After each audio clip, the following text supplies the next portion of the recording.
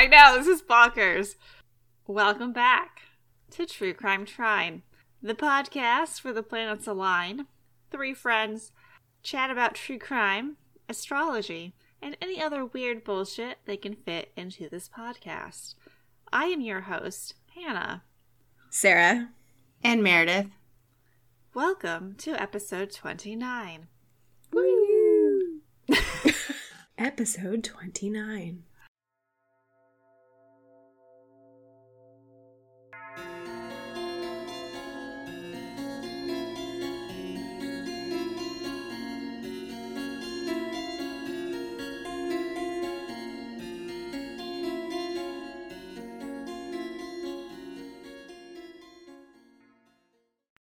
Housekeeping? Yes. We Okay. are welcoming Finland to our country list. Awesome. So, Oh, yes. Love it. welcome. Welcome.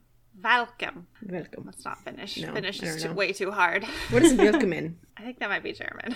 Oh, I suck at languages anyway. It's fine. Ugh, same.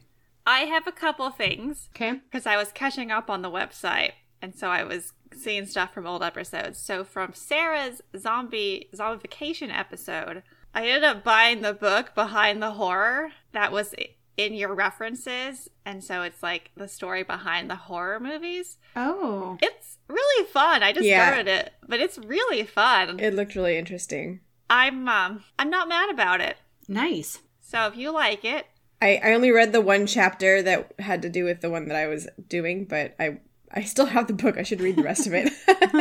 I was going to plug our affiliate link on TCT, truecrimetrine.com, on the bookshelf. Yeah. But if you do buy it, know that I'll probably use some of those stories. So you might skip a couple episodes. Spoilers. Mm-hmm. And then the other one, I haven't gotten this up yet, but I was looking at it, is from the Cropsey episode. Okay. And so I was looking for pictures for the website and for the Instagram, and it came up linked to Crip Camp. Have you heard of that? Mm-mm. No. It's a documentary on Netflix, and it's been on my to-watch list for a while. I just don't watch very much stuff. But it's about, like, this camp in New York for disabled children. I think it was in the 70s or whatever. Oh. But it also, like, the camp up in New York was super cool and, like, treated them like humans and whatnot. And so there's a stark contrast between that and Willowbrook, which apparently is in the documentary. Oh. Wow. Yeah, so I saw that. Made me want to watch it a little bit more. Yeah. And that So- was Crypt Camp? It's Crip Camp. CRIP. Oh. Which okay. seems like a slur. Huh. But it's supported by Barack and Michelle Obama. So Okay. Oh. Well, there you go. or produced or something by them. So it's fine. Okay. Huh. Okay. Yeah. Anyway, Netflix. Cool beans. Or read a book Behind the Horror. The first chapter's been fun. You know, it might be nice if they read the book because, I mean, who doesn't like listening to a podcast and being like, oh, I already know about this. I feel so know. knowledgeable. Yeah. Then you can be like, feel so smart. Yeah, that's such a great feeling and like a real ego boost on like even horrible days when you don't want to do anything. And then you can correct us. And Yeah. let us know what we got wrong. Corrections Corner. Mm-hmm. Woo. Like several months later. Yeah. You know, we'll get to it. Yeah, sure. Yep, we will. That sounded very sarcastic, Sarah. Sorry. Alrighty then. We good? I think so. All right. Okay, Finland, that was for you. All right, so this story is going to be a little bit dramatic, as is pretty obvious when you see that when the perpetrator appealed, the prosecutors started their rebuttal with a Shakespeare quote, Oh, shit. as goes, "Murder most foul, as in the best it is, but this most foul, strange, and unnatural." Bonus points for who knows what play is that from? Macbeth. Yes! Woo! Now I'll buy you a beer. Okay. Yeah, that's Sarah just doesn't literally get any free beer anymore. how they opened it up on their like appeal they submitted to the court. I was like, okay, well, we're going for it. So, we're going to get the appeals way later. Let's start March 19th, 1985. Ooh, okay. Where the Garden Grove Police, which is in Orange County, California, they got a call about a possible homicide at 12551 Ocean Drive. Officer Halligan. Nope. Officer Halligan? Sure. Question mark? Officer Halligan. Halligan. Officer Halligan arrived on the scene first. It was quiet and dark, and Halligan was told by the dispatch that the suspect had fled the premises. And then the dispatcher also told Halligan that they had the informant on the line who was transferred to Halligan, who told him, "I think my wife's been shot. She's in the bedroom. I'm afraid to go look. Officer, would you?" So Halligan had a moment to think that it was somewhat odd that this man thought his wife had been shot when he hadn't even seen her. Mm-hmm. But he brushed that off and carefully entered the home. Once inside, Officer Halligan heard a gurgle coming from the master bedroom, where he found a young woman lying on the bed, covered in blood, with no evidence of a struggle. Oh. She was still faintly alive and was rushed to Fountain Valley Community Hospital, where the trauma unit tried heroic measures to save her life, up to literally massaging her heart with their hands. Oh. Yeah, but she died at 4:26 a.m., and the cause of death was 2 gunshot wounds in the chest. And she was identified as Linda Marie Brown, 23 years old. 23, damn. Yeah. Very young. So, Linda Marie Brown was married to David Brown, whom Officer Halligan spoke with. David was 32 years old, Yikes. though he looked much older. Oh, double yikes. Yeah, I know, right? I thought you were going to say he looked much younger, and I was like, Nope. He Nope. definitely looked much older. There's Oh. pictures. He's puffy-faced. Oh. It was the 80s? Yeah. Coke, Cocaine? maybe? Coke blowout. David was asked by the police to describe the events of the previous day up until Linda was found. So, as David recalled, it was a fairly normal day. David's parents, Manuela and Arthur Brown, had come over to spend the day with the occupants of 12551 Ocean Drive. That would be David, Linda, Crystal, who is David and Linda's small child, baby, definitely a baby. Okay. Cinnamon, David's 14-year-old daughter from a previous marriage. Cinnamon. Okay. Yes. And Patty Bailey, who is Linda's 17-year-old sister. So, there's 5 people living in that house. Goodness. Okay. There were a few moments of tension, according to David. The first one happened during a game of Uno, when David said... The friendship Daisy- killer. Cutthroat. David said that Cinnamon threw a tantrum when she was losing and ran out of the room to the small trailer in the backyard where she slept. To be fair, though, like, Uno, come on. Competitive Uno. She's 14, so like... Yeah. Yeah, it's not like it's Monopoly or anything. No. The table turner. I don't think I'd play Monopoly with the Browns if this is what Uno is like. I wouldn't play Monopoly with anybody that I valued my friendships with. Oh, I have Monopoly. Okay. The second tense moment occurred between Linda and Manuela, with Manuela being somewhat snappish over some of Linda's parenting techniques with Crystal. So grandma's butted in, Well, you know. as they do. David said that he had insomnia that night, and so his solution to insomnia was usually to take a drive. So David told the detectives that he first drove to a Circle K near his home, where he had bought a Dr. Pepper and a Hostess apple pie. Gee, that'll really help you fall asleep. Yeah. Oh, that's a lot of sugar. And then, quote from David, "Then I went back in. I bought 3 or 4 comic books. The clerk thought it was funny for an adult to be buying comic books." End quote. Okay. Very specific. Yeah.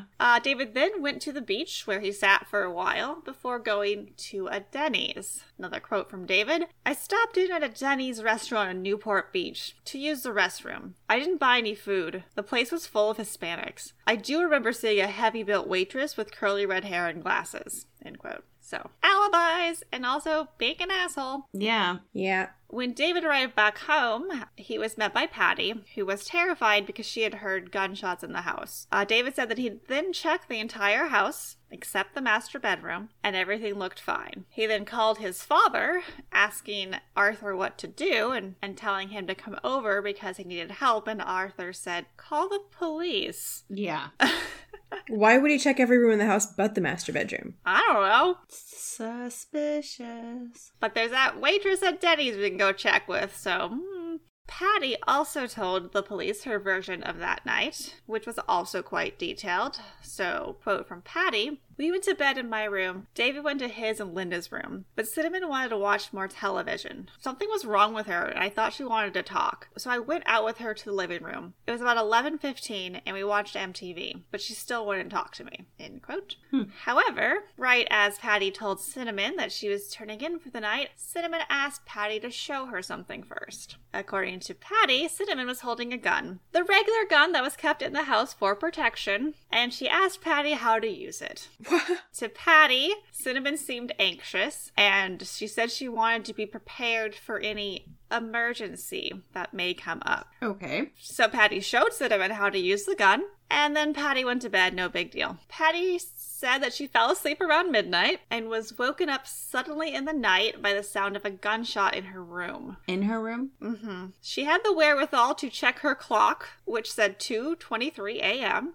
Less than a minute later, Patty heard a second shot and then a third. She described herself as petrified and had lain as still as possible in her bed until she had heard the sound of Crystal crying. So then Patty ran to the nursery, grabbed Crystal, ran back to her room until she heard a quiet knock on the front door. Patty was afraid to open the front door at first, but when she did, David was there. Why is he knocking on his own door? I don't know.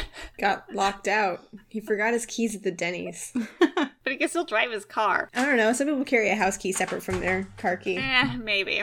Well, the one thing that David and Patty disagreed on was whether he had knocked on the door. And David was saying that he wouldn't knock on his own front door, especially as he should have had keys on him since he was returning from a drive. So, David didn't like that detail. Okay. But other than that, both David and Patty made sure to emphasize that Cinnamon Brown was troubled and acting out, refusing to do chores or take any sort of direction from Linda. They both described Cinnamon as becoming sullen, rebellious, and sarcastic, especially towards Linda, and it had got to the point where Linda kicked Cinnamon out of the house and into the backyard trailer. All right, fine. But where is Cinnamon? Mm-hmm. So the sun was starting to come up, and there had been no trace of her. So a Detective McLean had searched the trailer, and then he wandered over to a dog pen that had 4 large dogs inside, as well as a large doghouse. After taking a second look at the doghouse, Detective McLean realized that the doghouse was not empty and was not occupied by a dog. Oh.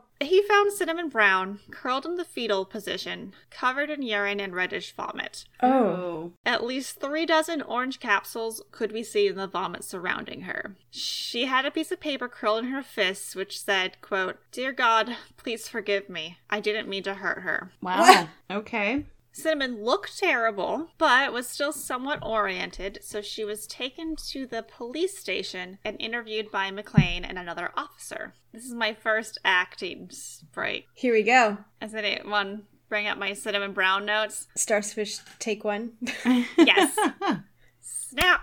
There's McLean and there's Cinnamon. Okay, who do you want to be? I'll be Cinnamon in this one. Okay. And whoever plays McLean in this one is fine because I have another one later on where the other person can play Cinnamon. Okay. Oh boy. I'll be McLean. Too bad it's not John McLean, though. No, I know, but maybe. It was the late 80s. Right? Come on. All right. Yippee-ki-yay, motherfucker. Motherfucker. All right, page 3. Oh, there it is. Okay. Scene 1. McLean, another officer, and Cinnamon in an interrogation room at a police station. As McLean, Meredith will begin. Okay, gotta get into character. Let me drink some more of my drink. And I will be Cinnamon. When did you take the pills? Maybe 2:30, maybe around 3. I'm really tired. My head hurts. I feel kind of lightheaded. Like, is my dad okay?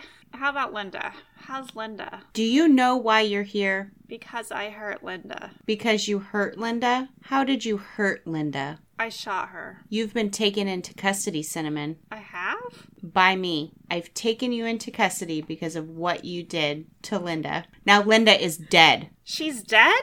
End scene. All right. Wow. Little piece. Cinnamon continued to deteriorate during the questioning, and right before she passed out, she said under her breath, "Please don't let them get away with murder." Cinnamon was taken to the hospital, where the hospital workers estimated that Cinnamon had taken 24 to 36 capsules of a combination of Darvocet and Diazide. Of course, I have information about these two drugs. Okay, I was going to ask. Diazide throws off the electrolyte balance in the body due to excessive losses of fluid. And as always, electrolyte balance is extremely important. And when it gets out of whack, your deep muscle reflexes get all fucked up, and that can also throw the heart out of rhythm, which can cause death. Okay. And then Darvocet is a pain reliever and a central nervous system depressant. And with overdoses, breathing is repressed, convulsions may occur, and the lungs fill with fluid. So together, they are a lethal combination. And if Cinnamon had not vomited up many of the pills before they were metabolized, then she very likely would have died in that doghouse. Oh, jeez. And do they know where she even got her hands on those? Because she was 14, right? From the house. Okay. Yeah. So what is Diazide used for then, even? I'm actually not sure. You look that up. Okay.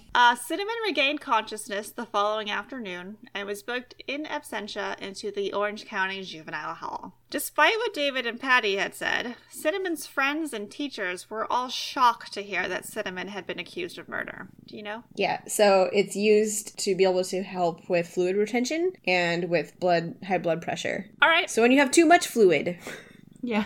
take And we're just Diazide taking and your, then it pressure removes down some to zero. of it. All right, fair. Makes sense. All right, so according to Cinnamon's friends and teachers, when they were questioned by police, what emerged was a picture of a teenage girl with an unstable home life who was being used as a pawn and transferred back and forth between her father and her mother. But despite all of that, Cinnamon was a good girl. She's not a troublemaker. She had never used drugs or alcohol and had never shown any indication of a violent personality to her friends. And she'd always seemed mentally stable, never suicidal. The worst thing that teachers said about Cinnamon was that she was sometimes mischievous, but in a fun way, and enjoyed attention and was easily distracted. Sounds like Like me a at 14. 14-year-old. I know, you know. If anything, she was quite compliant, considering that she lived under suffocatingly strict conditions under David's roof. Her best friend described Cinnamon as being always on restriction, which I'm assuming is like being grounded, Yeah. for things like coming home late or talking back. At this very moment, Cinnamon was under restriction for 3 months for talking back, so no visits, no phone calls, and limited TV privileges. 3 months? That's pretty fucking Yeah. harsh. Jeez. It's a lot. She had never been allowed to give out her phone number or her address, and friends only saw her on the weekends when Cinnamon went to her best friend's house. For just talking back, that's a quarter of a year gone. I know, and she's That's 14. terrible. Jeez. So as detectives continued to talk with family and friends, the case seemed to get murkier and murkier to them. When they talked to Brenda Sands, who was Cinnamon's mother, they could tell that Brenda was still afraid of David, even though they had been divorced for years. This was also surprising because to them, David had just seemed like a boring middle-aged man. Middle-aged at 32. Yeah. So, suck on that, David. Oh, God. Brenda also said that she felt that Linda was afraid of David, which went against the story that David had been spinning of two lovebirds and soulmates joined at the hip. And then the real shocker came when Brenda told the police that David and Patty had visited her just before the police came to interview her. And David had told her that Cinnamon had overdosed on some pills and not to tell detectives that Cinnamon was a good, well-behaved girl.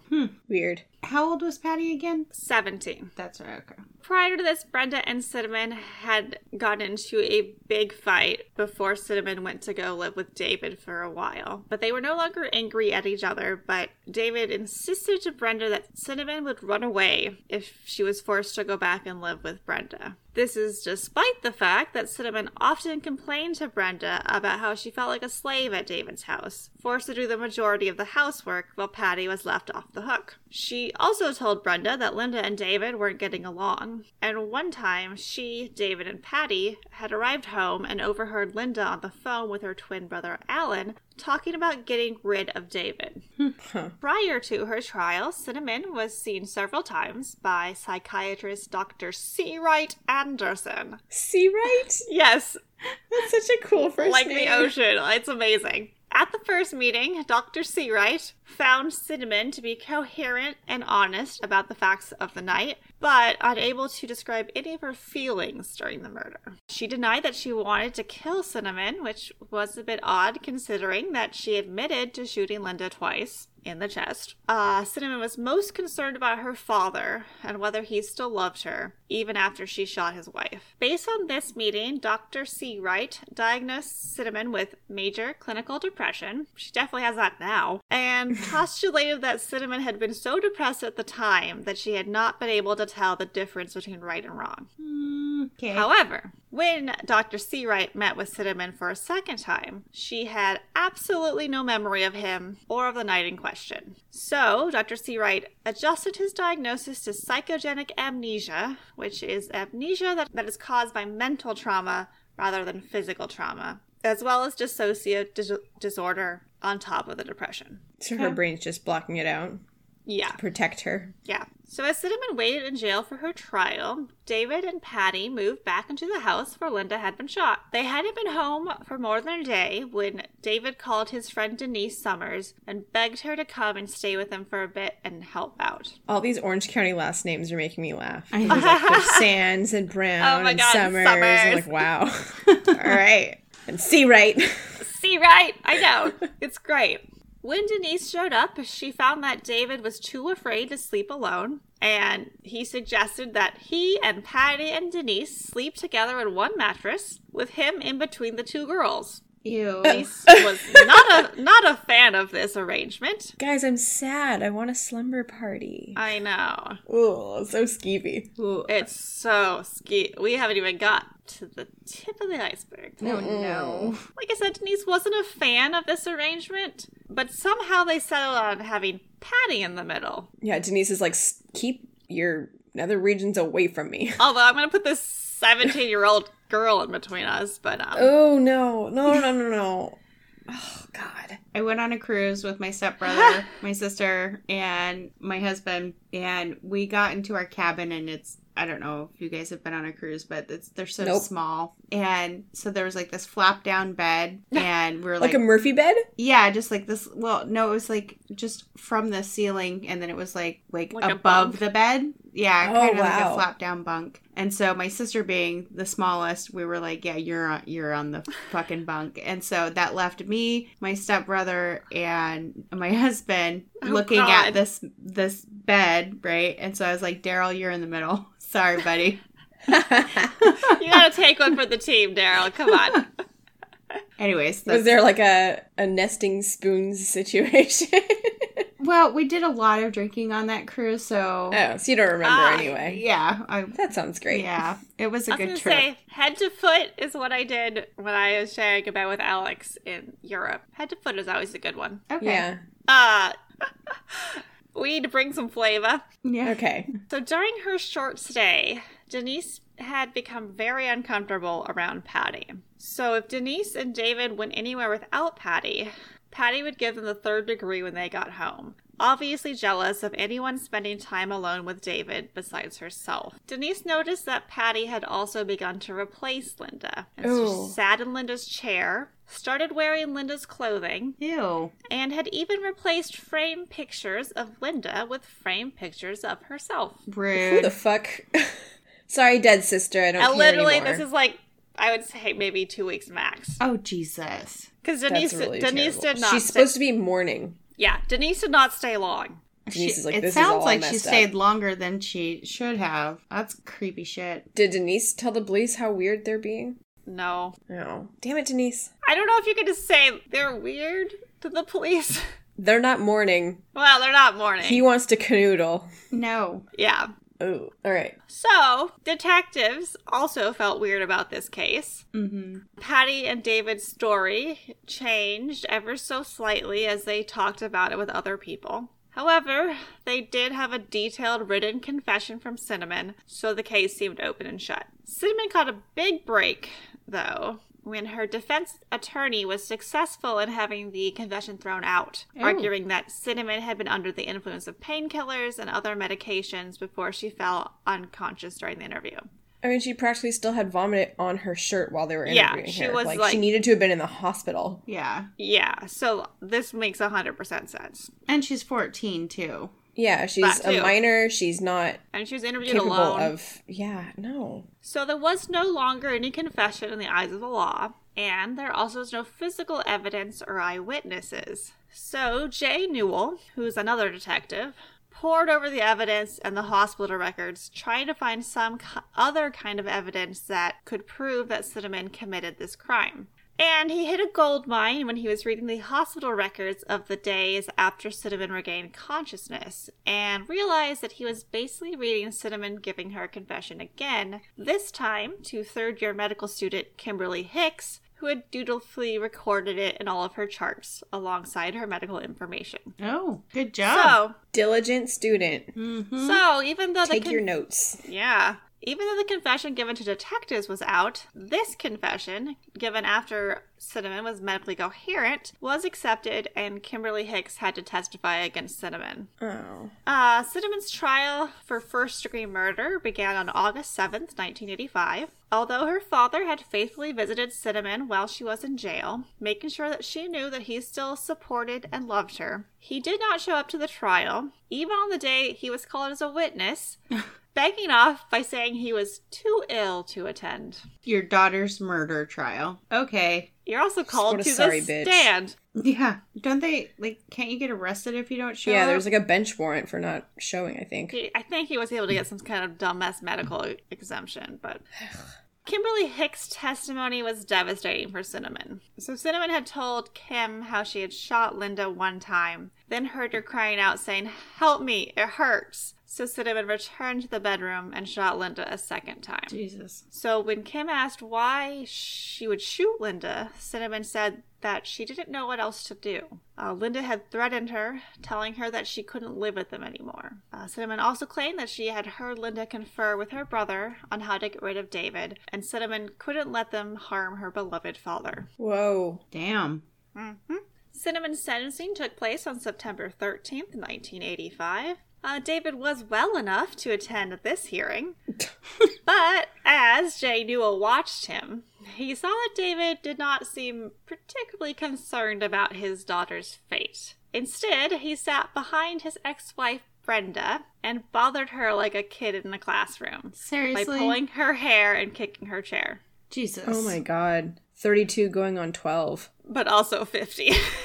Gross. This guy sounds really pathetic. I'm just, so skeeved out by everything about him. Oh, he's so gross. Yeah. Judge Fitzgerald ruled against Cinnamon's defense attorney's last salvo, where he was trying to say that Cinnamon was not sane at the time of the murder. Instead, the judge sentenced Cinnamon to 27 years to life for first-degree murder. But she's 14. Since she was a minor, the judge recommended that she serve her time at the California Youth Authority facility called Ventura School, where she would receive psychiatric treatment and be housed with girls her own age. And since she was a minor when the crime occurred, it was unlikely that she would serve the whole sentence. Okay. And the prosecutor explained to the press that the average time that a youthful offender spent in prison in California was 6 years. So Cinnamon could be released by her 21st birthday. Damn. But it was not a guarantee. Ugh. So the prosecutees I like that. had won their case, but detectives Jay Newell and Fred McLean just couldn't get it out of their mind. And they believed that there was much more going on than Cinnamon suddenly deciding to kill her stepmother. And the relationship between David and Patty was suspicious, and small details did not add up. But, they had a job, so they had other cases, so they, and we, are going to leave Cinnamon in jail for a while and learn more about her devoted, loving father. Ugh. Ugh. David Arnold Brown was born in Phoenix, Arizona on November 16th, 1952. Scorpio? Scorpio. Yeah. His birthplace was extremely appropriate, as David admitted that he identified with the mythical phoenix and its ability to rise from the ashes. Oh, I was going to say the scorpions. Yeah, both. He's definitely more of a scorpion than a phoenix, but he's more like a tumbleweed, just bouncing around and spreading his seed everywhere. Ugh. Oh, we haven't even got to how much he's bounced around. Oh, no. David was the 6th of 8 children, born to young mother Manuela But he was not a mommy's boy. He denied ever loving Manuela and described her as selfish, controlling, greedy, and violent. As David grew older, he became mean and tormented her with bad-natured teasing, once saying that she was so overweight that she had broken 4 chairs. I think that's when you slap your child. Yeah, or grounding. I mean... Restriction for 3 months? Restriction? Sure, that's restriction for 3 months. That's rude. Despite this, Manuela remained a fixture in David's life even as he became an adult. And she and her husband would visit David often and would even live with David sometimes. And David's father, Arthur, seems like he was overall a good man, but very meek and powerless and just wanted to, appease everyone around him. So... people pleaser. Yeah. Various acquaintances had heard various traumatic childhood stories from David, including he had been jumped by a gang of Indian youths. He had been molested by an old man in the park. Ew. When he was 10, he watched a relative slit his wrist, but he was so immobilized by the sight of blood that he didn't do anything. He was physically punished at home to the point of abuse. I don't know if any of those things are true. Yeah. Okay. But 2 things that are certain are that David ran away from home and began living by himself when he was 14, and he dropped out of school after completing the 8th grade. All for that higher education. When David was 15, he got his first girlfriend, Brenda Krugs. Oh. Yeah. She was also a teenager with a bleak life. She was the oldest of 11 children. Jesus. And had to be the mother to many of them. This is in Phoenix? I'm not 100% sure where he is at this point, but yeah. That's a lot of fucking kids, man. I was going to say 11 children sounds like maybe Salt Lake City, but... Well... David had 7 siblings. Mm-hmm. Yeah, that's true. Oh my god. These are big families. Could you imagine the get-togethers? Jesus Christ. As someone who only has mom, dad, and brother still alive in my entire family, no, I cannot. That's just, that's so much money to have to care for. Things cost different back then. The family was also extremely poor. Oof. That's the Gallaghers from... Is that Shameless? Yeah. Yeah. I think they were way more poor than that, though. But use a condom. I know, 11 children? I mean, Brenda was the first child. She would have made it out, but... Brenda wanted to escape from this bleak life, which was perfect for David, because he could be her rescuer, which would leave her dependent on him. Oh, great. There was one small problem. Brenda was already dating somebody, Andy, a nice boy, in her words. Nice boy, not like a nice guy. A nice boy. Okay. David asked Andy if he could take Brenda out on one date. Andy agreed for some reason. What? David and Brenda went on their first date and remained together after that. Andy's like, yeah, take her. I don't understand. Andy. I can't get out of this situation, but I really don't want 11 of her siblings hanging out with us. Oh my god. Andy might have dodged a bullet. That's the thing that makes the most sense. I'm like, why would Andy say yes to that? He's like, oh yeah, sure. Absolutely. Spend the night. All right, well, when David was 16, Brenda and David ran away together. Brenda was euphoric, happy to be taken away from her bleak life, and totally in love with David, despite some troubling signs. But she was just a teenager too. But yeah. David was jealously possessive of Brenda, wouldn't let her wear makeup, and was furious when she learned to drive without telling him. How dare you have autonomy, woman? He was also paranoid, so he had discovered a little switch behind the bread box of their house and became absolutely convinced that people were listening in on them. Uh-oh. What? Wait, a switch that turns the bread box on and off? I don't know what the switch is. My grandma's farmhouse, we had a little switch in every room. But you plugged in the vacuum hose, so you could vacuum every room. Oh, okay. And it was central vacuum or something. Yeah. That's so cool. I really liked it. And she had some great shag carpet, too. It was teal. That's when they built blue. Stuff that was supposed to be futuristic in the 50s and 60s. Mm-hmm. That's It 100 was. They don't do that anymore, but it's so cool. They also put an intercom in the kitchen that connected to the intercom in the master bedroom. Honey, while you're down there, grab me a glass of water. Yeah, when they were building this house, someone chose some futuristic shit. That's Grandma? awesome. My grandma, who's not very materialistic, I don't know. Anyway, David was also obsessed with his health, convinced, or at least wanting other people to be convinced, that he was dying of cancer. He told Brenda he had colitis, and although she wasn't sure what that was, it sounded sufficiently scary, and Brenda said he didn't seem perfectly healthy. Quote from Brenda, "He had the runs, and he was always sweaty, and he got overheated so easy." Ew. Drag Sounds like he's him. just not eating right. I know. When Brenda was 17, she became pregnant. David petitioned his family and her family for permission to get married, which they begrudgingly agreed to. Mm-hmm. And Brenda and David were married May 13th, 1970. Was it a Friday? I don't know. You said 1970? Yeah. Oh, because it's a Friday the 13th. Yeah, that's a good question. Brenda went into labor on July 1st and spent 2 days in labor with hard contractions. Jesus. Completely alone. No. David had a weak stomach and couldn't bear the sight of blood or the sounds of pain. He couldn't be bothered. However, Daryl almost died the day our daughter was born. I will just say that. How? Did he faint? I was like breathing and I'd look over and he was like holding his breath. I'm like, dude, you gotta breathe. Like me. Oh no! You gotta breathe. Even the nurse was like, dude, go sit the fuck down. You're gonna pass out. Go to the corner. Oh god. Just like hyperventilating. It was awful. Well, once Cinnamon was born and cleaned up, David completely doted on her. And she was definitely a daddy's girl, and David seemed to be proud of that fact, and to also make an effort to claim her affections, while Brenda was left with all the boring scut work part of actually raising a child. He just needs to feel needed. Oh, yeah. He never really got any self-value in his younger years. For sure. Yeah. They got married on a Wednesday. Okay. Wednesday. Okay. That's when it would be cheapest, right? Yeah, probably. Actually, yeah, probably. David enrolled in the work incentive program, whatever that is, and quickly earned his GED.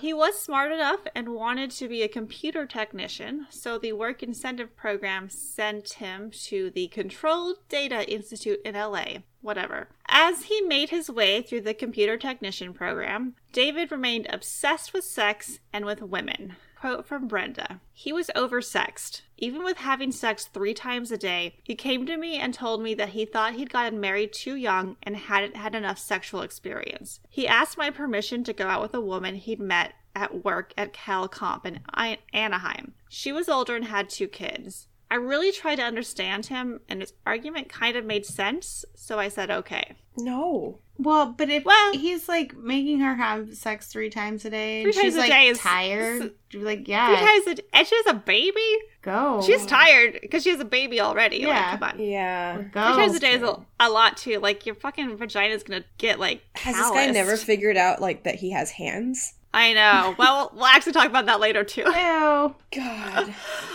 Eventually, though, Brenda couldn't take it anymore, as David was stepping out on her with multiple different women. But he was also convinced that he was enough of a mastermind that he had been deceiving Brenda this whole time. Brenda knew and served him with divorce papers in 1984, even though she was scared of him, and rightfully so, because, quote, "David came to where I worked and held a gun up against my head and said that if he couldn't have me, nobody could. Jesus. I just didn't care. I told him to go ahead and shoot me because he'd never get away. The police would lock him away forever. I was just so tired of fighting him. He finally dropped the gun and walked away." Did nobody... He didn't get arrested? Apparently not. Jesus. What I don't know the fuck? I don't know where Brenda was working, but coworkers? Call someone. 911. Yeah, it's yeah. only 2 numbers. You push one of them twice. Well, David finally signed the divorce papers and dropped them off in the company of his new girlfriend, Lori. Oh, so trashy. Yeah. Oh. He wanted full custody of Cinnamon, but Brenda was learning how to stand up for herself, and she hired a lawyer. Good for you. So she was given full custody of Cinnamon, and David had weekend custody. David remembers this whole situation differently. Of course. In his story, Lori was just a work friend who confronted him with a story that Brenda was the one cheating on David. David described himself as being completely torn up by this chain of events. So torn up, in fact, that he married Lori Carpenter on October 4th, 1974. the same year as his divorce from Brenda. No surprise. David was 22, and Lori was 19 at the time, which was a bit old for David. Even though he's 22, going on probably 30 because he ages terribly. Yeah. Yeah. Gross, dude. Gross. While married to Lori, David met the Bailey family, who lived a few houses down from them. And it was a similar situation to Brenda's life before she met David. There were 11 kids, again. Jet. God. Being raised by a single mother who may or may not have been an alcoholic. Why wouldn't she be an alcoholic? I think, yeah, there's reason. 11? All by yourself? I know. I can barely keep up with one. Jesus. I can barely keep up with 2 cats. They're just not made the same these days. Well, I also know how to use protection. So, yeah, there's that. Well, David swooped in like a white knight and told Ethel, the mother, that he was dying of colon cancer and, could one of her teenage daughters help him keep up his house? Ew. That's so gross. Well, he would pay them, of course. For keeping up the house. Keeping something else up. Ugh. Ethel agreed, and David started to wiggle his way into the Bailey family, acting as a father figure and buying enough treats that they had learned to depend on him. Aww. Quote from David. I bought those kids the first store-bought clothes they ever had. I bought them clothes, toys. I took the whole stinking family to Disneyland and Magic Mountain. Yeah, I'm a horrible man. The older kids didn't care that the younger ones had no Christmas. End quote. Well, self-righteous much? Yeah. Well, David first began to date Pam Bailey. Wait. What? This is a different Bailey. Pam, not Patty. Pam Bailey. No, but isn't Pam Bailey the name of the girl from The Office? Is that not her name? Am I losing my mind? It's Beasley. Pam Beasley. Okay, damn it. Okay, fine. I was like, it's Pam. Pam has a dark backstory. A predator creeped on her. Well, David first began to date Pam Bailey, who was in her mid-teens. No. Gross. His eyes, Ethel, kick this monster out. His eyes were on 13-year-old Linda Bailey. Ugh. Oh my goodness. And he was 22. 22, 23, yeah. Okay. That's fucking sick. That's so fucking gross. And what I kind of glean from reading this is that David was more of a father figure to Linda at He first. groomed her. Mm-hmm. Yeah, because she didn't have a father figure, and he was someone, she could confide in, discuss all her troubles. But, like Brenda, she also came to see David as the means of escape from her family situation. Sure. So, No. David and Linda began dating when Linda was 15. David was 24. Ugh. No. So what happened to his relationship with Pam? Well, he was still legally married to Laura. Oh, Pam. Yeah, her sister. Nothing, I guess. We never hear from Pam again. Okay. But he was still legally married to Lori. Oh, that's right. Oh, who was 19, so now she's like 21, maybe.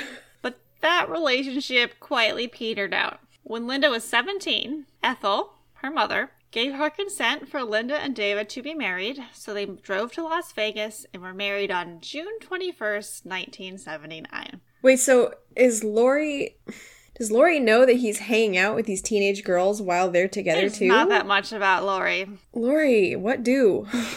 I mean, I think she had to kind of notice her husband started dating a 15-year-old. And maybe she started moving away. She didn't alert anybody, but she did GTFO. When were whistles invented? Because the only thing I can think of is like maybe they didn't have whistles to blow back then. This is like the fucking 1979. I'm pretty sure whistles had been invented. Well, and what should come as a surprise to absolutely nobody, marrying a 17-year-old did not go well. Yeah. Linda and David lived together for exactly 1 month and 24 days, getting a divorce on September 18th, 1979. David vaguely said that the marriage ended because Linda had problems with drugs or alcohol. He couldn't remember which. No, 17 was too old. Yeah. Yeah. But no one else ever remembered Linda having any trouble with drugs or alcohol. Ugh. So, David had a quick rebound and had his 4th marriage to Cindy on May 24th, 1980. He's a tumbleweed. Oh my Yep, god. I'm telling you, he's tumbling into all of these women's vaginas. Oh, God. David seems to be a bit hazy on this relationship because he couldn't even remember Cindy's age, which was undoubtedly younger than 27, which was how old David was at the time. Oh. He seems to be going for people that were like a decade younger, so. He's got an age preference. It's gross. The one thing that David did remember about Cindy was that she was a gorgeous one. But not gorgeous enough to come between David and Linda, who continue to see each other behind Cindy's back. This is there's so much here. This is why this is so long. This is why we need to teach daughters self-worth in that men are pigs. Men are pigs. It's fine. Yeah, we're like Kirk somewhere in the house. Men are pigs. Not a pig. Daryl's around. Andrew's around. We're like, it's fine. Both of my cats are males, but they are neutered. Otter, you're not an asshole. Sorry. Sometimes he is. He is when he wakes up at 5 a.m. He just tried to open wake up door. Too. Yeah. He's too smart, too. So he's going to be an asshole. So David sued Cindy for divorce on July 28th, 1981. About 6 months later. Wait, it's called suing for divorce? Apparently. Does he get... Okay, sorry. I was really hoping that it was going to be the other way around and have Cindy leave his ass for once, but Cindy and David separated on Christmas Eve, 1980, and Linda moved in within days. Oh my God. David was pleased as punch and bragged to anyone who would listen about their sex life and how they would, quote, make love... Barf. No. At least not love David. Ew, David. Yeah.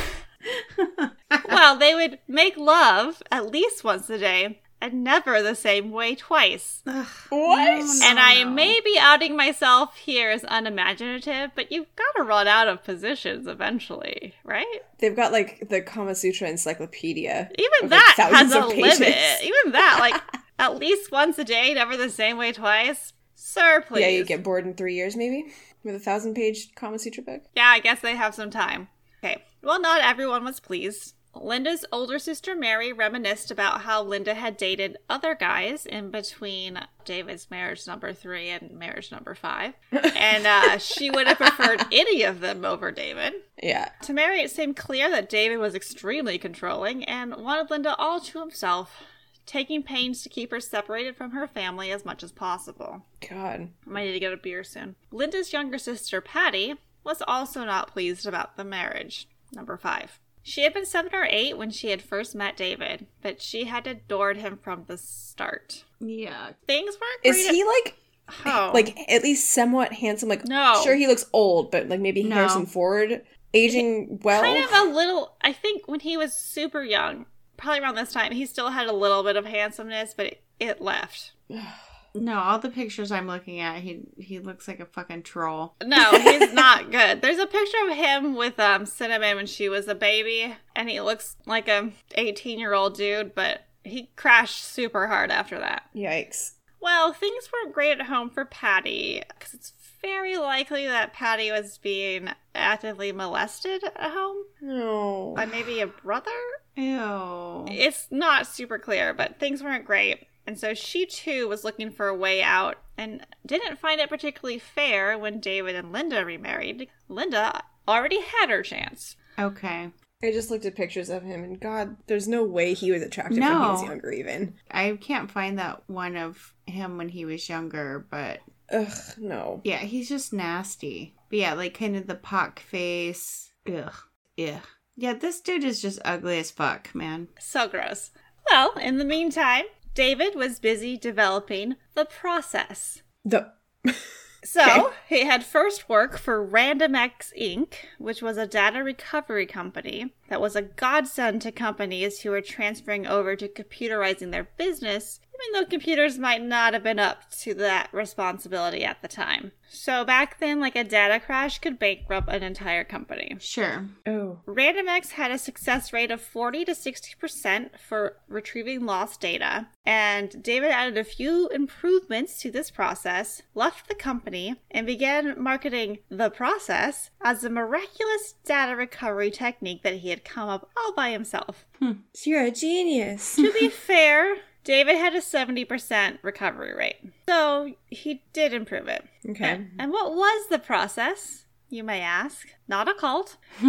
That's what I was thinking. I know, right? Well, if you listen to David, it was an extremely complicated procedure that you would not understand. But the only required reagents were Q-tips, rubbing alcohol, and non-oily detergent, so you would probably understand. Just to separate the dust that's causing weird charges. I guess. Like, it's just, it's nothing. One thing that is certain, the process was extremely lucrative, and David was making 6 figures a year. Damn. Especially back then. I know. Yeah. And if David wasn't bragging to you about his sex life, he was telling you about how he was Mr. Coca-Cola, or how the Pentagon had him on speed dial, and he was the man who was able to determine why the Challenger exploded when he was given just the debris to work with, and I don't know which conversation is worse. Ugh. He's just really full of himself. Oh, yeah. And it's really not okay. He needs a dose of imposter syndrome. Why do I think everything I do is stupid, and this motherfucker? Sociopathy. Yeah, it's almost like he needs to tell people these grandiose stories so he can feel better about himself and, overshadow any shortcomings that he may feel. What if they're shortcomings? That's why they need all those because positions. Then they couldn't have... No, because short penis, some positions aren't even possible anymore. Yeah. I guess that's true. Anyway. Cinnamon Brown was being bounced around between her parents and didn't feel like she quite belonged anywhere. Understandably. Yeah, and you're a teenager. You already feel like really confused about yourself and your place in the world. And it doesn't help if you don't feel like you belong in your own family either. Mm-hmm. So it's not great. Especially now she had to compete with Patty for her father's love and affection. Yeah. Because very soon after Linda and David's second wedding, they invited Patty, who was 13, to come and live with them. Patty immediately jumped at the chance and completely devoted herself to the small family that they were creating. And the person she devoted herself to the most was David, her rescuer, her white knight. Ugh. Staying with David was the driving force of Patty's existence. She didn't seem to care much about making friends or losing friends, as they moved often, and she also didn't really care about graduating from high school. I guess not that David did. And Linda didn't have a high school diploma, and she was living Patty's dream life.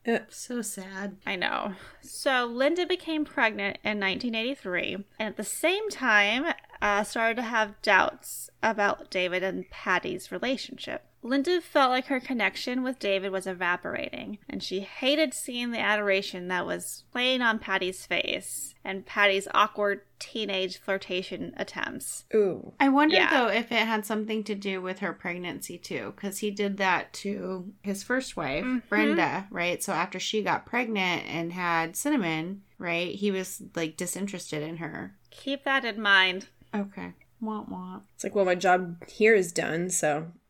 Position 472 sealed Jesus. the deal. Ew. Well, remember that. Okay. Because we'll talk about it later. Linda's mother and her sister Mary remember Linda as being very depressed and unhappy during the pregnancy. Mm-hmm. She wanted Patty to move back home and mentioned it several times, but David always refused to let Patty leave. On July 20th, 1984, Crystal Marie was born, and Linda tucked away all these suspicions and insecurities as pregnancy blues. Unfortunately, Linda's suspicions had a basis in fact. Ugh. In late January 1985, Cinnamon made a startling discovery when her family took a trip to Kmart. Who the fuck goes to Kmart? What? Okay, it's a family trip to Kmart? It was the 80s. Okay, well, yeah, I was going to say, I don't think Kmart's still open. I don't think it exists anymore. There was one in Walla Walla, and it was just gross. It's just sad inside. I think I've been in one once. And it's sad inside. It was like a small Walmart. Yeah, basically. A dirtier Walmart. It was like almost like a Pick and Save. Okay, do you remember those? No. Oh, okay. I used to call them Pig and Save because it seemed like pigs shopped there because it was so messy. And they saved money. They're like fiscally responsible. Better than me, who hasn't paid her credit card this month. What? Use our affiliate links.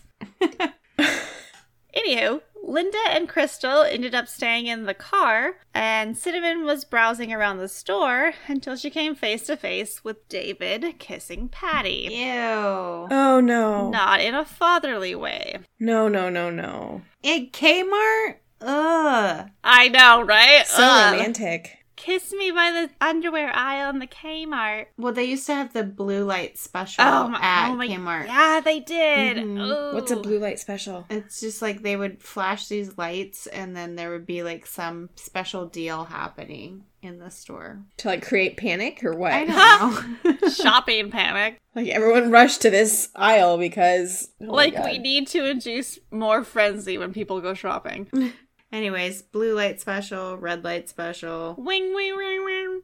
David saw that Cinnamon had seen the kiss, and he explained it away by saying, quote, "I'm sorry you had to see that. Kissing Patty was an accident." Oh, he just tripped and... Which, yeah, right on the lips, you know. Was he taking Special K at Kmart? Ooh. Well, this wasn't super comforting, and Cinnamon remained shocked and confused. But she never told Linda about the incident because she still, completely adored her father. And would admit that she was also kind of scared of him, too. Okay. Despite being very successful with the process.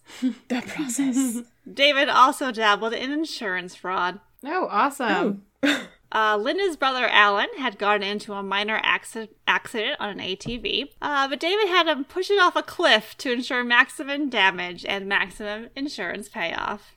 At another time, a neighbor had accidentally ran her car into the front wall of their house, which is a lot. Yeah. I don't know the story behind that, but it really wasn't that big of an accident, but David really wanted a new computer. So he moved his old computer and desk into that room that was hit, roughed things up a bit to make things look worse than they were, and was able to trade his old Commodore computer for a brand new IBM. Ooh, that's the stuff.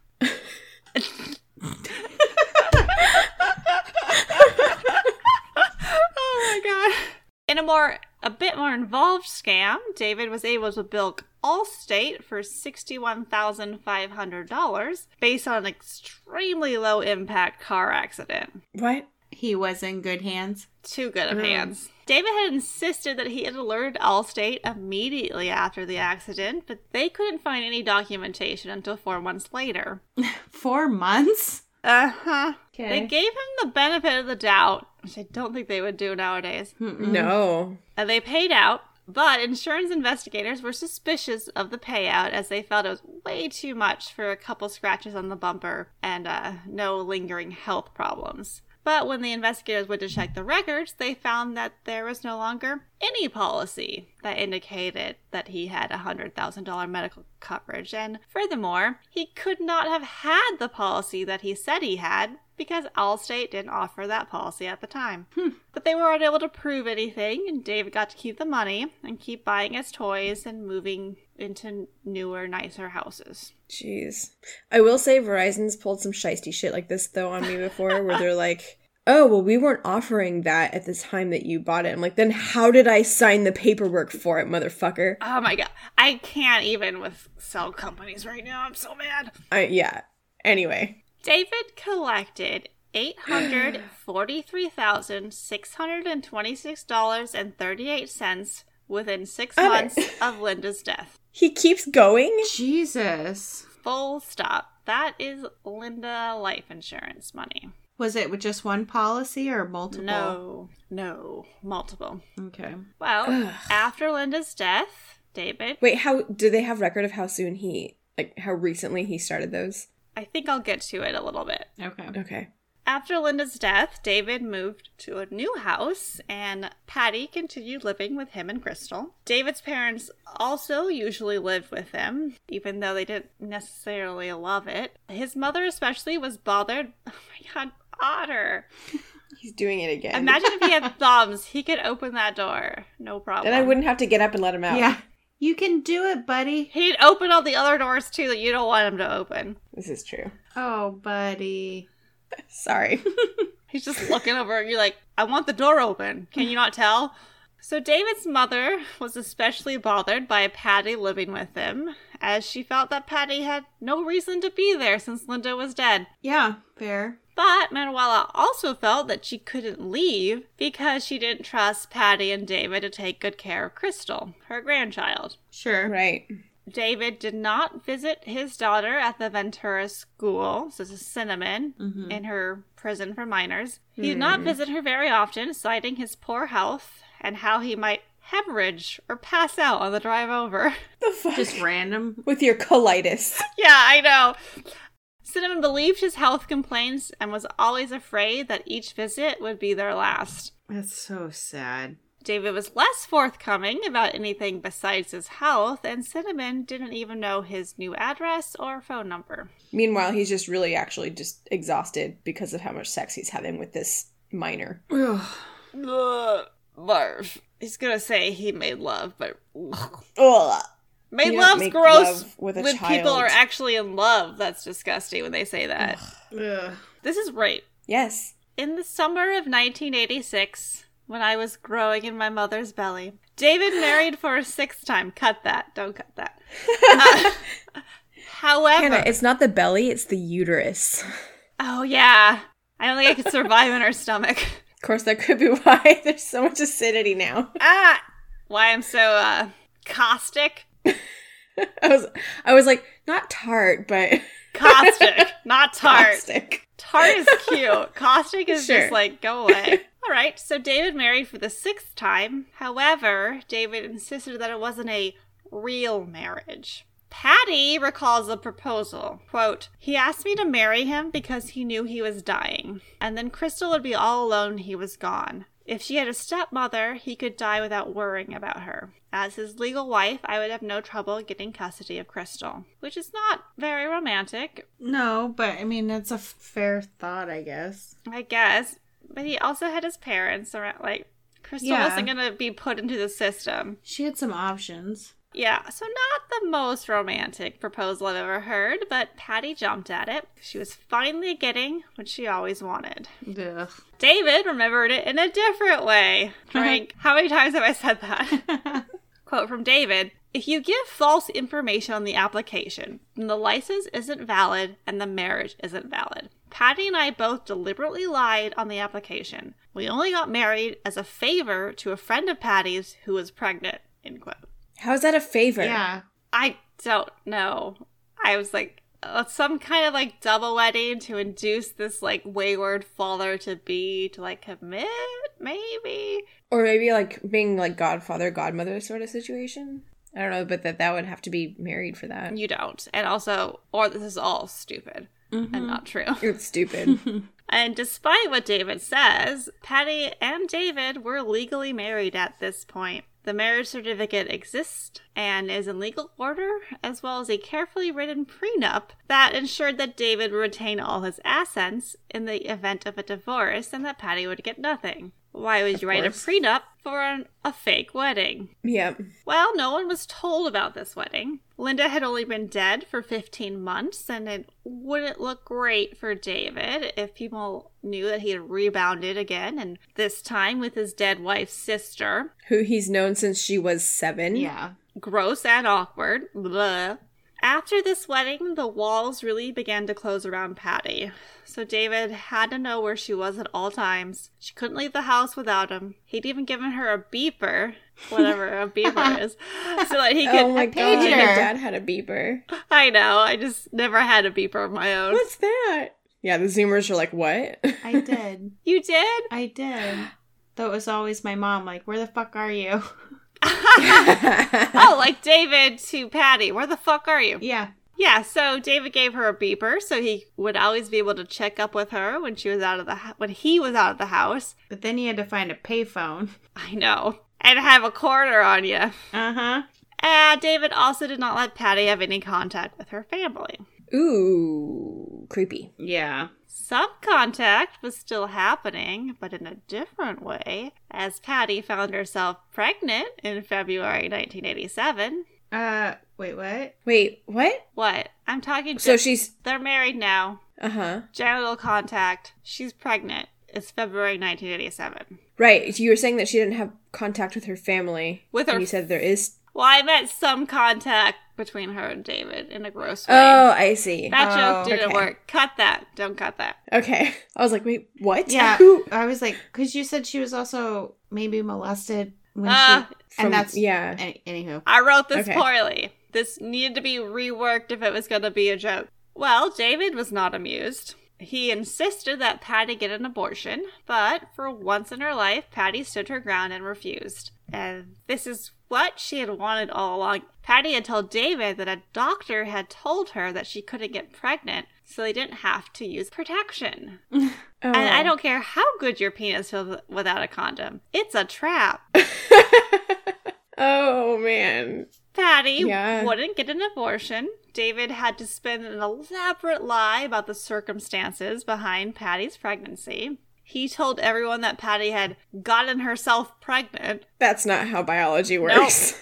There's no parthenogenesis in the human species. By a guy named Doug, who drove either a Camaro or a Trans Am. Well, to be fair, that was a very popular car back then. Wow, a Camaro. Or a Trans Am. One of the two. But David was certain that Doug was a Greek. A Greek? Greek, like from Greece. He's very into like knowing where people are from. Yeah, he had said that the Denny's was full of Hispanics, and now here's a Greek, which and he was robbed by Indians. Awkward because he's part Hispanic, Manuela.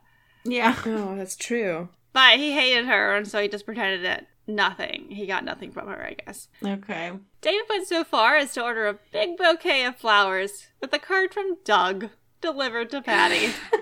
Because that'll do it. Oh, God. On September 29, 1987, Patty Bailey gave birth to a baby girl, Heather Nicole. She had to pay for the hospital bill herself. No. Are you surprised, though? No, but it's just like, God, he's got so much money. Yeah. He couldn't even pay for that? No. What is Patty doing? Like, is she working? No. So how is she paying for it? That insurance fraud with the car, she was also in the car with David, and so she was getting money payoff from that as well. So she had to use basically that insurance payout to pay for her hospital bill. Jesus. Oh, God. David would never recognize Heather as his daughter, and that would eventually cause his downfall. And Patty had miscalculated a bit. She had thought that she could bind David to her permanently if she had his baby, but now she was just a mom with stretch marks, almost 20, way too old. 20.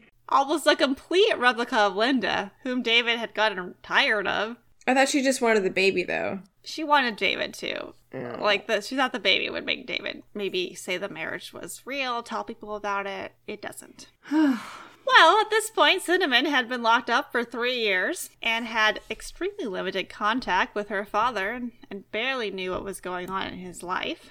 Her father's promises that she would not have to go to jail, or if she did, she wouldn't have to be in for very long, had not come to fruition. The real turn of the screw, though, was when she heard from her grandfather that Patty was pregnant. Oh. She had to learn from her grandfather. Knew in her heart of heart who the father of that baby was. And her belief in her father was shattered. And she realized that her father had simply used her and then thrown her away. So she reached out to Jay Newell, that investigator from the case. And she had no idea that this whole time Jay Newell had been trying to reach her. Wait, how can Jay not reach her? She's just stuck there in a youth center. Well, Jay had continued to keep an eye on David, and he knew something was completely off. But he wasn't able to talk to Cinnamon because she was still a minor. And he would need her parents' permission. Oh, okay. And he definitely didn't want to tip off David that he was still under some unofficial sort of investigation. Yeah, okay. So, Cinnamon told Jay her version of the murder night. Quote, "It was just me, Patty, and my father left in the living room. My father was all, 'We have to do it now. We have to do it. It has to be done.' And I had known what he meant. We had to kill Linda. We had been discussing it for months, talking about pushing Linda out of a moving car. Oh my God. or about how Linda was going to tear the family apart. Wait, how old was Crystal at this point? Wasn't she like itty bitty? Itty bitty, like a year or two. Oh, okay. Because I was thinking, like, were they talking about killing her while she was still pregnant? And actually, they were all in a van together, and Cinnamon was supposed to open the, like, slidey door and push her out, but she couldn't do it. So, he had a molester van? He did. Oh my gosh. Weird. Cinnamon asked, well, who do you expect to do it? And David answered, you. If you love me, you'll do it. If you really love me, you'll do it. Despite that, Cinnamon insisted that Patty had been the one to pull the trigger, as David had already left the house and Cinnamon had taken the pills and was in the doghouse. This was exciting to Jane Newell, but he knew he would need much more than just Cinnamon's confession, especially as she was convicted. In order to try to get verification of Cinnamon's story, he wanted to get David's voice on record. So they were able to get a court order for Cinnamon to wear a wire, and then Cinnamon convinced her father and Patty to finally come and visit her again. Damn. Let's do some acting. Sarah? Yeah, I'm here. Page 12. You'll be Cinnamon. I'll be David. Okay. I'm giving you a lot in this first part. There'll be less in the second part. But here we go. Cool. As David. So what do you have to tell me? It's something concerning me being confused. I have a lot of emotion lately, and I needed to talk to you about it, because I feel like I'm lost. Why did you tell me that I would only be here for a little bit, and then they'd let me go home? Because that's what I understood the law to be. I mean, apparently I didn't. I feel like you lied to me. No, I didn't lie to you. Well, what was the purpose of it all? It confuses the hell out of me, because I'm always lying so much. I forget what the lie was before that was. And then I tell them another lie, and they say that's another lie. Insane. David tried to placate Cinnamon by telling her that Linda had gotten into drugs and owed money. So Linda and her brother had decided to kill David so that Linda would inherit data recovery and pay off whoever they owed money to. And then he changed his mind and said, nope, actually, Alan, Linda's brother, he's in the mafia. And the mafia really wants to run data recovery and know the process. Oh, for the love. Well, wait. Actually, Q-tips. Remember how much Linda wanted you out of the house and how much you fought about it? Oh, well, you don't? Well, Patty said that she would confess to the murder if needed. So he was telling a lot of stories and just changing all the time. And Cinnamon was having none of it and kept bringing the conversation back to subjects that made David uncomfortable. Sarah, come back. Otter. Sorry, had to let the cat in. Okay. Scene again. I'm David, here we go. you're Cinnamon. All right. Patty went through a spell there where she didn't know who the father of the baby was. She thinks this guy named Doug. He's the one claiming responsibility for it. And Patty says he's a creep. He's Greek. He's mean. He's hit her. She wants nothing to do with him, and she's not giving him any visitation rights. So you're not the father? Hell no. I'm not the father. Are you kidding? I haven't been with a woman in so long. I don't even know if I prefer men now. Sometimes I think about it. You think I'm joking? I'm serious. I don't think I could ever trust a woman again. See. Well, sorry. It's good, right? Yeah. Oh my god. You have more, but let's do this. We're going to throw Patty under the bus. Because Patty was found to have gunpowder on her hands on the night of the murder. So David reasoned... Is that not literally a smoking gun then? Yeah. She did say she handled the gun, though. Okay. But David reasoned that it would be easy to get her convicted. I mean, anyone but David needs to get convicted. Quote, David says to Cinnamon, all this time I thought you did it because you love me. I mean, this is not what I wanted. I would have much rather had you home all the time. I mean, then your truth is that you don't know anything. You don't remember anything. Because if they come to me, that's what I'm going to tell them. I don't know anything. And I don't remember anything. Because if I go to jail, I can't survive jail. Especially with my heart and my liver, my kidney problem.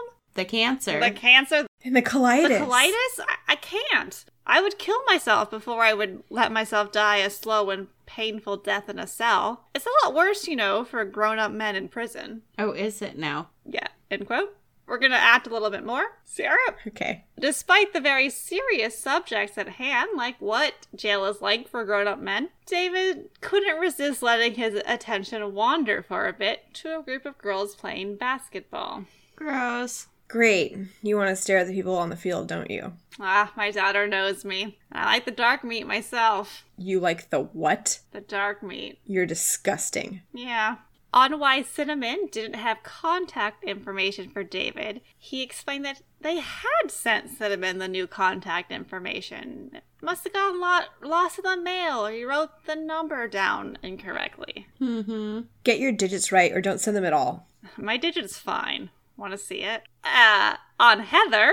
I wanted to ask you some questions about the baby. I never get to talk to you. I don't even know what the kid looks like. Like a turd. On the Kmart kiss, my love for Patty is no different than my love for you and my love for Crystal. I mean, there's nothing physical there. You mean then that would be considered as incest then, when I saw you and her kissing? Or what I saw you and her do? Fathers do with their daughters. I mean, that's not that unusual. I mean, as a matter of fact, it's very common. They have sex with their daughters. It doesn't make any difference to them, whoever's handy. What the fuck? Jesus Christ! And in closing, as David, I'll start. City, if you did do it, you did it because you love me just as much as I love you. But I didn't do it. I believe it. You're always too lovable, You're always too funny and cute, like me. Don't push it. Fuck the fuck off. So gross. Thank you. Oh. Thank you all in the actor's circle. Oh my god, that was bad. So fucked up. My jaw, unhinged how low it dropped when I read your part. I didn't want to make you be David. Because you'd be surprised. And I'd written it down so I could do it. Well, later, David will remember his visit as the time that Cinnamon invited him up to Ventura School because she wanted his blessing and a crush she had on an Asian boy. I'm just convinced that this is is all of Orange County this racist? Probably. Do we have any Orange County listeners? Sorry, Orange County, but I don't know. Widen your thought process. Sorry, not sorry. Don't widen it. Like W-I-T-E. Widen. Widen it. Yeah. According to David, Cinnamon had been worried that David wouldn't like it because he had made a lot of jokes about the Vietnamese who lived in their town. Oh, but David's a good guy. He has no feelings against Orientals. That's not what you call him. Quote, if he was black, of course I'd want to meet him. What is his problem? Oh my gosh. Anywho, there was finally enough evidence to arrest both David Brown and Patty Bailey. Oh, thank God. In the squad car, David turned into a little baby, calling out, "Help me! Someone help me! I'm going to be sick. I'm claustrophobic." Oh, Lord. Oh, man. Then you'll just have to sit in your own vomit, you turd. Well, he wasn't. Like your fucking daughter did in the doghouse. He was able to recover enough from his claustrophobia to inform the police that they had taken the wrong route and that the freeway would take forever at that time of day. And he was so helpful that he directed them along an alternate route that got them to jail even quicker. Great. Yeah, so they wouldn't have to be in the fucking car with him for any longer.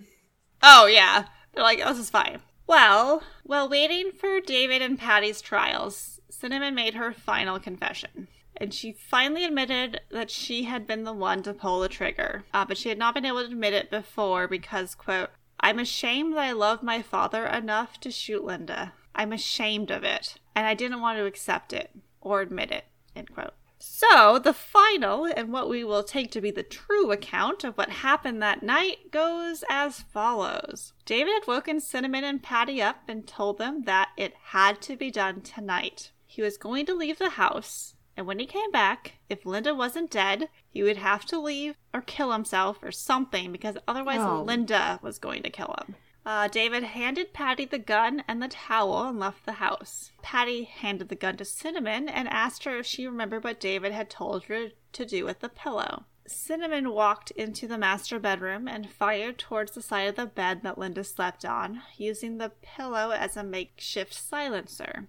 The pillow ended up getting stuck in the gun, so she ran back to Patty's room, where they both struggled to get it free, before suddenly being deafened by the sound of a gunshot in the room, as somehow one of them had pulled the trigger. And it was basically a miracle that they didn't end up shooting Crystal in the process. Yeah. Oh my god. Then they heard a whining sound coming from the bedroom and knew that Linda wasn't actually dead. So Patty cocked the gun, handed it back to Cinnamon, who went back into the master bedroom and fired the second shot. She then took the handful of pills that David had left her. No. Took the confession note and went out to the doghouse and waited to be found, unaware that what David had left was a lethal dose. Oh. What a... And just in case, David had wanted Cinnamon to shoot herself in the head, but miss, but so it looks like a suicide after taking those pills. But Cinnamon did not do every single thing her father asked of her. So she did not try to graze her head with a gunshot. Jesus. Okay. Well, in the meantime, David was writing Patty multiple letters a day in an attempt to keep her on his side. In an interesting twist, he sent her letters from 2 different personalities. The first was his own, and the second was Doug. Oh, no! Doug! Jesus. Who sent her flowers? No. Doug is a lover, but no relation to the abusive Doug the Greek. He just likes the name Doug. I guess so. So from David to Patty, no one wanted to hurt you at all. There was no way to know that anyone but Cinnamon would hear those conversations. But you should know better than anyone that Cindy never liked you, and that we have always told her what she wanted to hear. She had confessed to killing Linda at least a half dozen times with you there at visiting, so I didn't mean anything when I said those things. I was just trying to play along with whatever game she was playing at the time. And in a separate, extremely weird letter, Doug knows that having to sneak around in order to be in love is what hurt your relationship together. But not anymore. Wait, is he speaking the third person? Yes. Doug says that since the attorneys will know, he will tell his family about you and him being married. Okay? Doug said, all I care about is our future together. Personally, I can see in you the same things Doug does. Boy, does he think about you all the time. That's why I know how much he loves you, and means it. You are loving, caring, thoughtful, sharing, warm, mature, sweet, innocent, pure, That's new. And beautiful. I can see also why he's so proud to have you as his wife. I think he's one of the luckiest guys on earth. Okay. David, the fuck. Seriously. So these letters did not have the effect that he was hoping for, and he was crushed when, at his preliminary hearing, he saw Patty talking with the prosecutors. Patty also testified at the preliminary hearing that she had been David's original choice to murder Linda, going so far as to put a gun in her hand one night, but Patty had been unable to follow through. Once back in his cell, David wrote a all-caps, heartbroken poem of a sort to Patty, which goes, "My love is a profound heartache, and the fire of my soul lost wherever we are apart. The very fiber of my being becomes like dust." I love that you yelled it because it was in all caps. It's all caps. And there's no punctuation. He spelled soul wrong, and it's a whole bunch of things. That's great. Based on the evidence and testimonies, I'm wrapping it up, I promise. David was held for trial for murder and conspiracy, as well as a special allegation that David had plotted his wife's death for financial gain, which meant that David was not eligible for the death penalty. Woo! Yes. Yep. Now that it seemed clear that Patty was no longer under his influence, David turned to a different plan. Murder for hire. Oh, shit. I'm just it keeps going. Not the process. Tell me it's Doug. Doug. No, he's Doug's but I'm locked up here with you. Oh my god, it's not Doug, unfortunately. But on the list were Patty, Jay Newell, the prosecutor, Jeff Robinson, his first wife, Brenda, and her second husband, and, maybe if there's time, 1 or 2 of Linda's brothers, too. Why not? Jeez, that's a lot of money. I know. David had warned Brenda that he would never forgive her for having a baby with another man, but he eventually decided to take Brenda off the list, because she didn't really fit into the theme of what he was doing. And then a fun turn of events, David ended up being played twice. First, when Cinnamon wore a wire during their visit, and second, by his cellmate, Richard Steinhardt, whom David had brought into his plans, but who went to the authorities and then played along with David until enough evidence was gathered to press new charges. So, good job, Dick. Dick, I want to call him Steinhardt because he was in and out of jail for most of his life, but at his core, just seemed to be like he was a good man. He just had this addiction to cocaine that he couldn't really break. Fair enough. But Steinhardt was also disgusted by David and saw him as a very vulnerable person, streetwise, but also extremely ruthless, and as someone who would do anything to get what he wanted. It's all about that ego. He's got that sociopathy disease. 100%. It's like you read my script. Oh. Here we go. It's the next paragraph. David worked out a plan, but he wanted Steinhardt to understand the true reason for his escape from prison. David needed to be there for his little girl, Crystal, who had no one, even though she was currently being cared for by David's parents. Manuela, who cared more about her than David ever did. And just to hammer the point home that David is completely obtuse, he also told Steinhardt, quote, "Okay, I'm not egotistical at all. I think you know that. But I think I'm worth more than they are." End quote. What? Oh my god. Steinhardt was due to be released soon. So after he was released, Steinhardt was to burn David's motorhome and his current house for the insurance money, which would be used to pay Steinhardt. And then David then wanted Steinhardt to execute at least 3 people.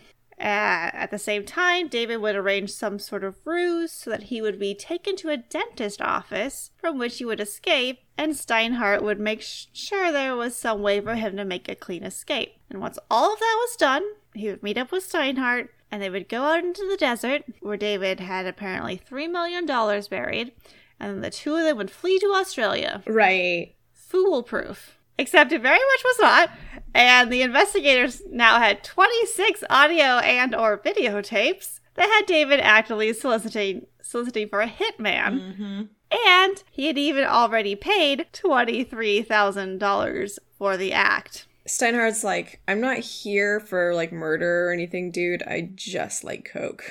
Yeah. I know, and I'll say Steinhardt's story got kind of sad because he ended up getting AIDS. Oh. But he lived long enough to be, like, interviewed for this book and whatnot, and to testify against David. So I think... Thank you for your services, I think he was a good Steinhardt. guy. Just cocaine's a hell of a drug. It is. All right. Well, David's trial just kept getting more and more complicated, so it was postponed.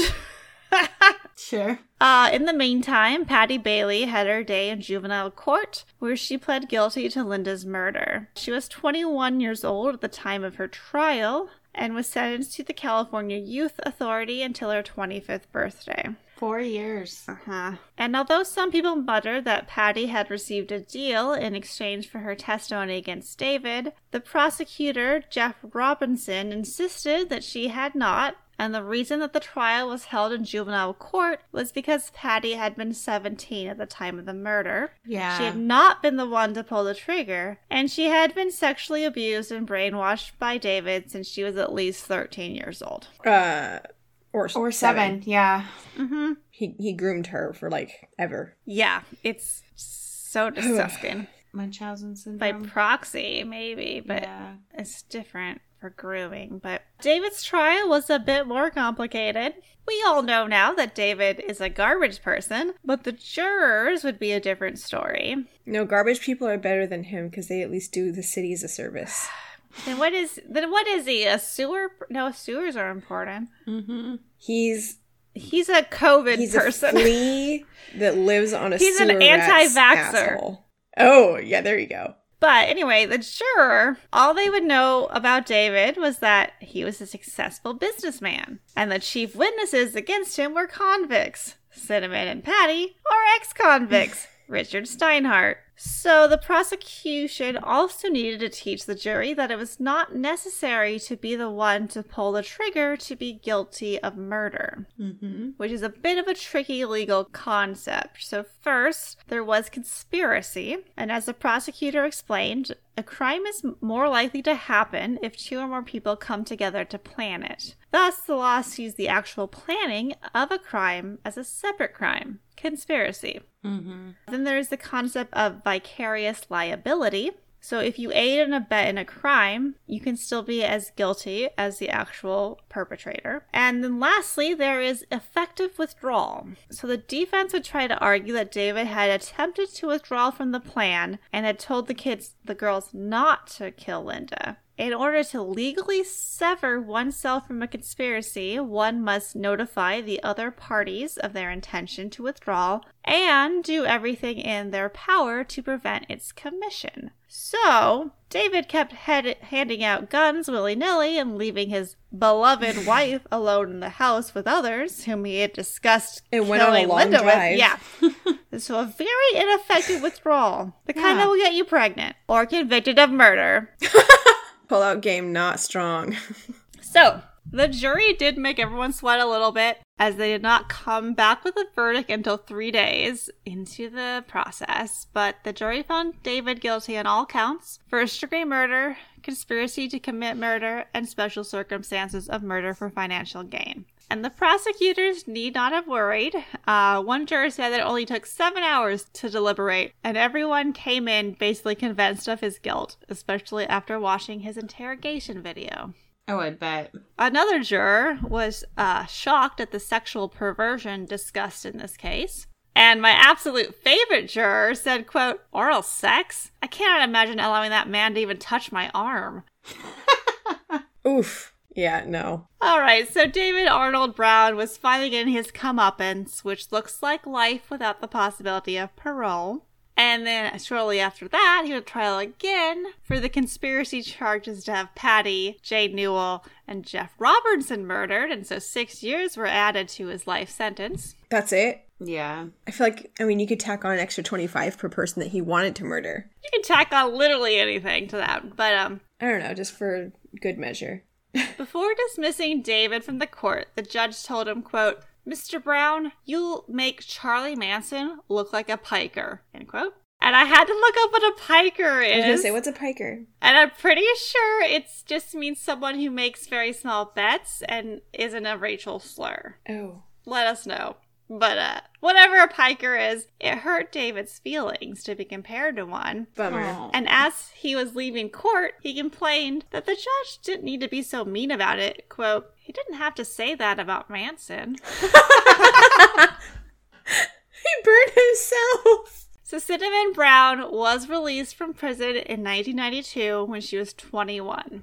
Jay Newell and his wife had gotten close to Cinnamon during this whole debacle, so after she was released from prison, she was able to ease back into society by moving in with the Newells. And then, in fact, Cinnamon ended up marrying a man whom Jay had introduced her to. Aww. And they had a son together, but tragedy struck in 2006 when he was found dead. Very little is known about his death, but it is thought to have been a suicide. Cinnamon did marry again, this time to a law enforcement officer, and she seems to be living a happy life. Her Facebook bio simply says, "smiling." Patty Bailey was released a year after Cinnamon, when Patty was 25. She changed her name, got married, regained custody of her daughter Heather, and gave birth to twin boys in 1994. And the father's name was Doug. Oh my god, I hope so. Crystal, who is Linda and David's daughter, was raised by David's parents, who still supported David and thought that he had been wrongly convicted. So until she was 13, Crystal thought her mother had died in a car accident. No. And she learned about the depth of her father's depravity when someone gave her a book about the case. Oh. Yikes. So she's all grown up now with kids of her own, and she also runs a Facebook page dedicated to her mom and expresses a desire to meet Cinnamon and Patty. So, quote from Crystal, "I don't blame either of them for what happened, and I would love to get to know my sisters. Patty and Cinnamon, if you guys happen to be following the page, I hope you two can see that no matter what, I love you guys. It doesn't matter if we have officially met and talked or not. What matters is that you and everyone else knows that you are forgiven, and I look forward to seeing you and getting to know you and the families I was taken from." Oh, that's heartbreaking. Yeah, and then from what I can tell, Patty and Crystal have met, but Cinnamon has not reached out. As for David, he had some prison pen pals. Oh, shit. But he died of natural causes in prison in 2014. Good riddance. Colitis. Natural, I guess. That's the story of David Arnold Brown, a complete disgusting skeevy douchebag. Yeah. Pedophile. The bulk of my research came from a book, obviously. This is so fucking long because I had a book to read. It's called If You Really Loved Me by Anne Rule. Do you know who Anne Rule is? Yeah. Okay. I'm going to say if you don't know who Anne Rule is, then you should fix it. Then you're not listening to this podcast. Yeah. But if you don't know who Anne Rule is, go get The Stranger Beside Me. That was her first book, and it was written when she was working at a suicide hotline in Seattle at the same time as Ted Bundy. It's super good. I have another Anne Rule book that will be a case in the future. Ooh, which one? So I don't do it.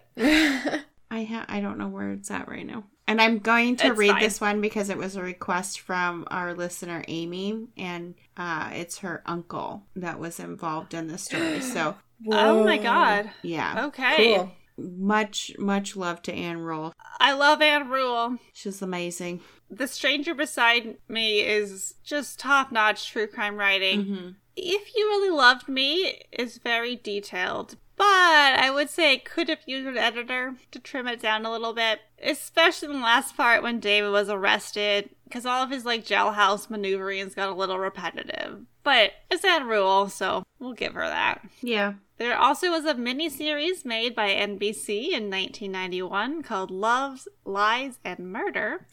I found the full miniseries posted on YouTube, and I've watched the first half hour right up to the point where we started recording. But it's pretty solid 90s bullshit, and I do love that in a movie. So, just know it's not a documentary, it's more of a reenactment. I find those sometimes way creepier. Yeah. Well, in a very unsurprising fun fact, it's also now in syndication on Lifetime.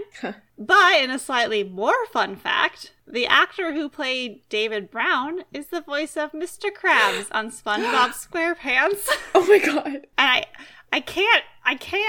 I was watching it. I can't even do it. I can't put them together. I can't. It's like rattly, oh, wow. Yeah, so there's that. I'm sure the voice actor doesn't sound exactly like Mr. Krabs every time he talks, though. No, I think he does something to his voice, because I was watching it, I'm like, that doesn't sound like Mr. Krabs, per se. So, let me just say real brief, David Arnold Brown, born November 16, 1952, making him a Scorpio, and boy does he nail the negative aspects of an unevolved Scorpio. Jealous. Yeah. Cunning. Yep. Manipulative. Ruthless. Yep. Revengeful. Aggressive. Yes. Passive aggressive. Egotistical. Oh, yes. Egotistical. Suspicious and distrustful. Fuck yeah. Yeah. Secretive. Yes. Yeah. Check. Oh, yeah. Selfish. Check. Exactly. So, honestly, he actually, I think, is a pretty good example of an unevolved Scorpio. He's a damn good example. Scorpios, evolve yourselves.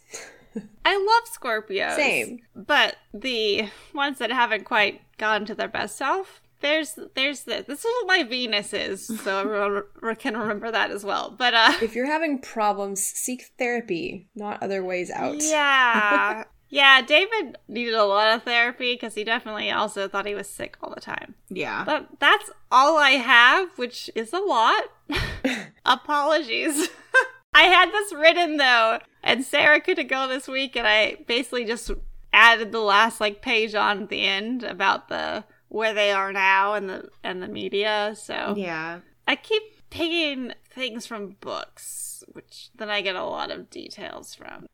How are you going to do this, Meredith? Just I don't fucking know. Press it to 1.5 speed the whole time? I'm so sorry.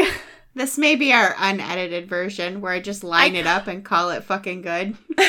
I cut stuff out too, and I was like, but it's all entertaining, I feel like. Yeah. I'm still trying to finish up the hour and 40-minute episode for Halloween. So oh my God, yeah. A 2-hour plus episode will be just dandy. We just won't have me go for a while. Maybe it should be Sarah Meredith Sarah. Sure. Yeah. Just to give Meredith a break. Or we could just throw in like a 30-minute episode. I like the idea of doing the shorty ones where it like they're the 2 pages-ish. Yeah. Are the Thanksgiving murders? The Pilgrims. That's dark. I know. Yeah, we could do that or just a short episode. I'm sure there's Thanksgiving related stuff though. Yeah. People poisoning the turkey. Mm-hmm. Yeah, nothing riles you up like your own family. Oh, fuck. And Uno. Right? Clearly. Yeah. There is a Uno drinking game that I just can't wait to be done with COVID and be able to have like big family gatherings again. But yeah, so there's shot glasses and they're the color of the cards. And then there's certain cards that once you get it, then you have to take a shot. It would end up in like fisticuffs at my house, but like... That's awesome. It still would be so much fun. Should I go to Astrology Corner or is this already long enough? Just let's do it. Why not? All right. Real quack. So, new moon in Scorpio. Quack. Speaking of Scorpio.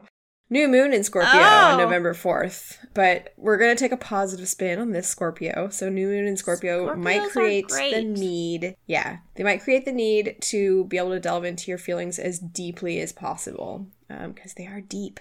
So, you might feel like you're desiring some actual meaningful emotional connection now more than ever. And even if it's not easy or you feel like you're being forced to change things, because this Scorpio intensity means that shallow relationships aren't going to be satisfying to you. So that's why a Scorpio Venus is a hard thing to have. Yes.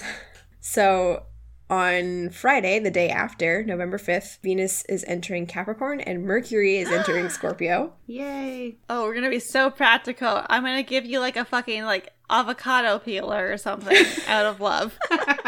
I gave Andrew a garlic press for his birthday. I use my garlic press all the time. He did want it.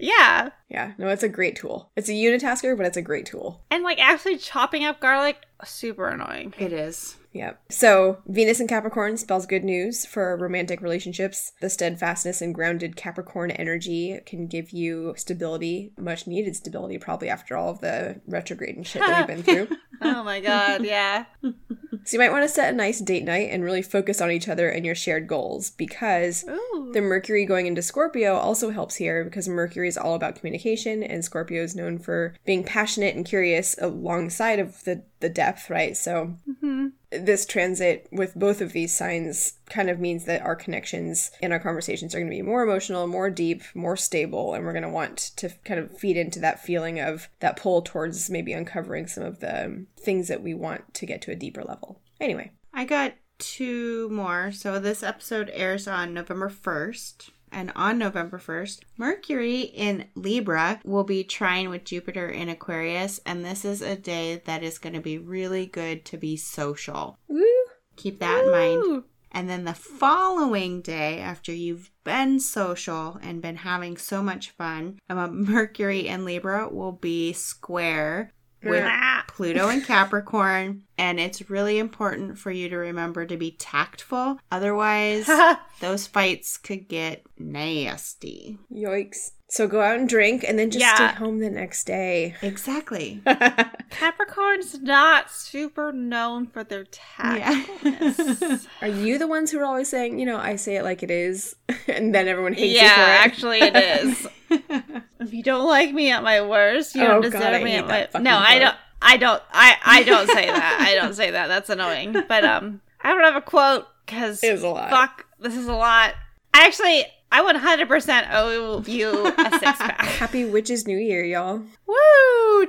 Write some resolutions, like, it's the new year for wishes. What do you want to bring into your life? What do you want to shed? Bad habits, get rid of them. Good habits, try to get them in. Positive self-talk is what I am trying. If you're feeling like a David in your life, let a little bit more Doug in. Yeah. Doug's a lover. Don't be David. Hello, David. Oh my God, that's the best show. So we would like to hear from you. So you can connect with us on Twitter at True Trine, on Instagram at True Crime Trine, on Facebook at TCT Podcast. You can email us directly at truecrimetrine@gmail.com and check out our website at How many are there? You know what to do. It's late. TrueCrimeTrine.com. You probably don't even need the W's. Just TrueCrimeTrine.com and you'll get there. Boom. Boom. Boom.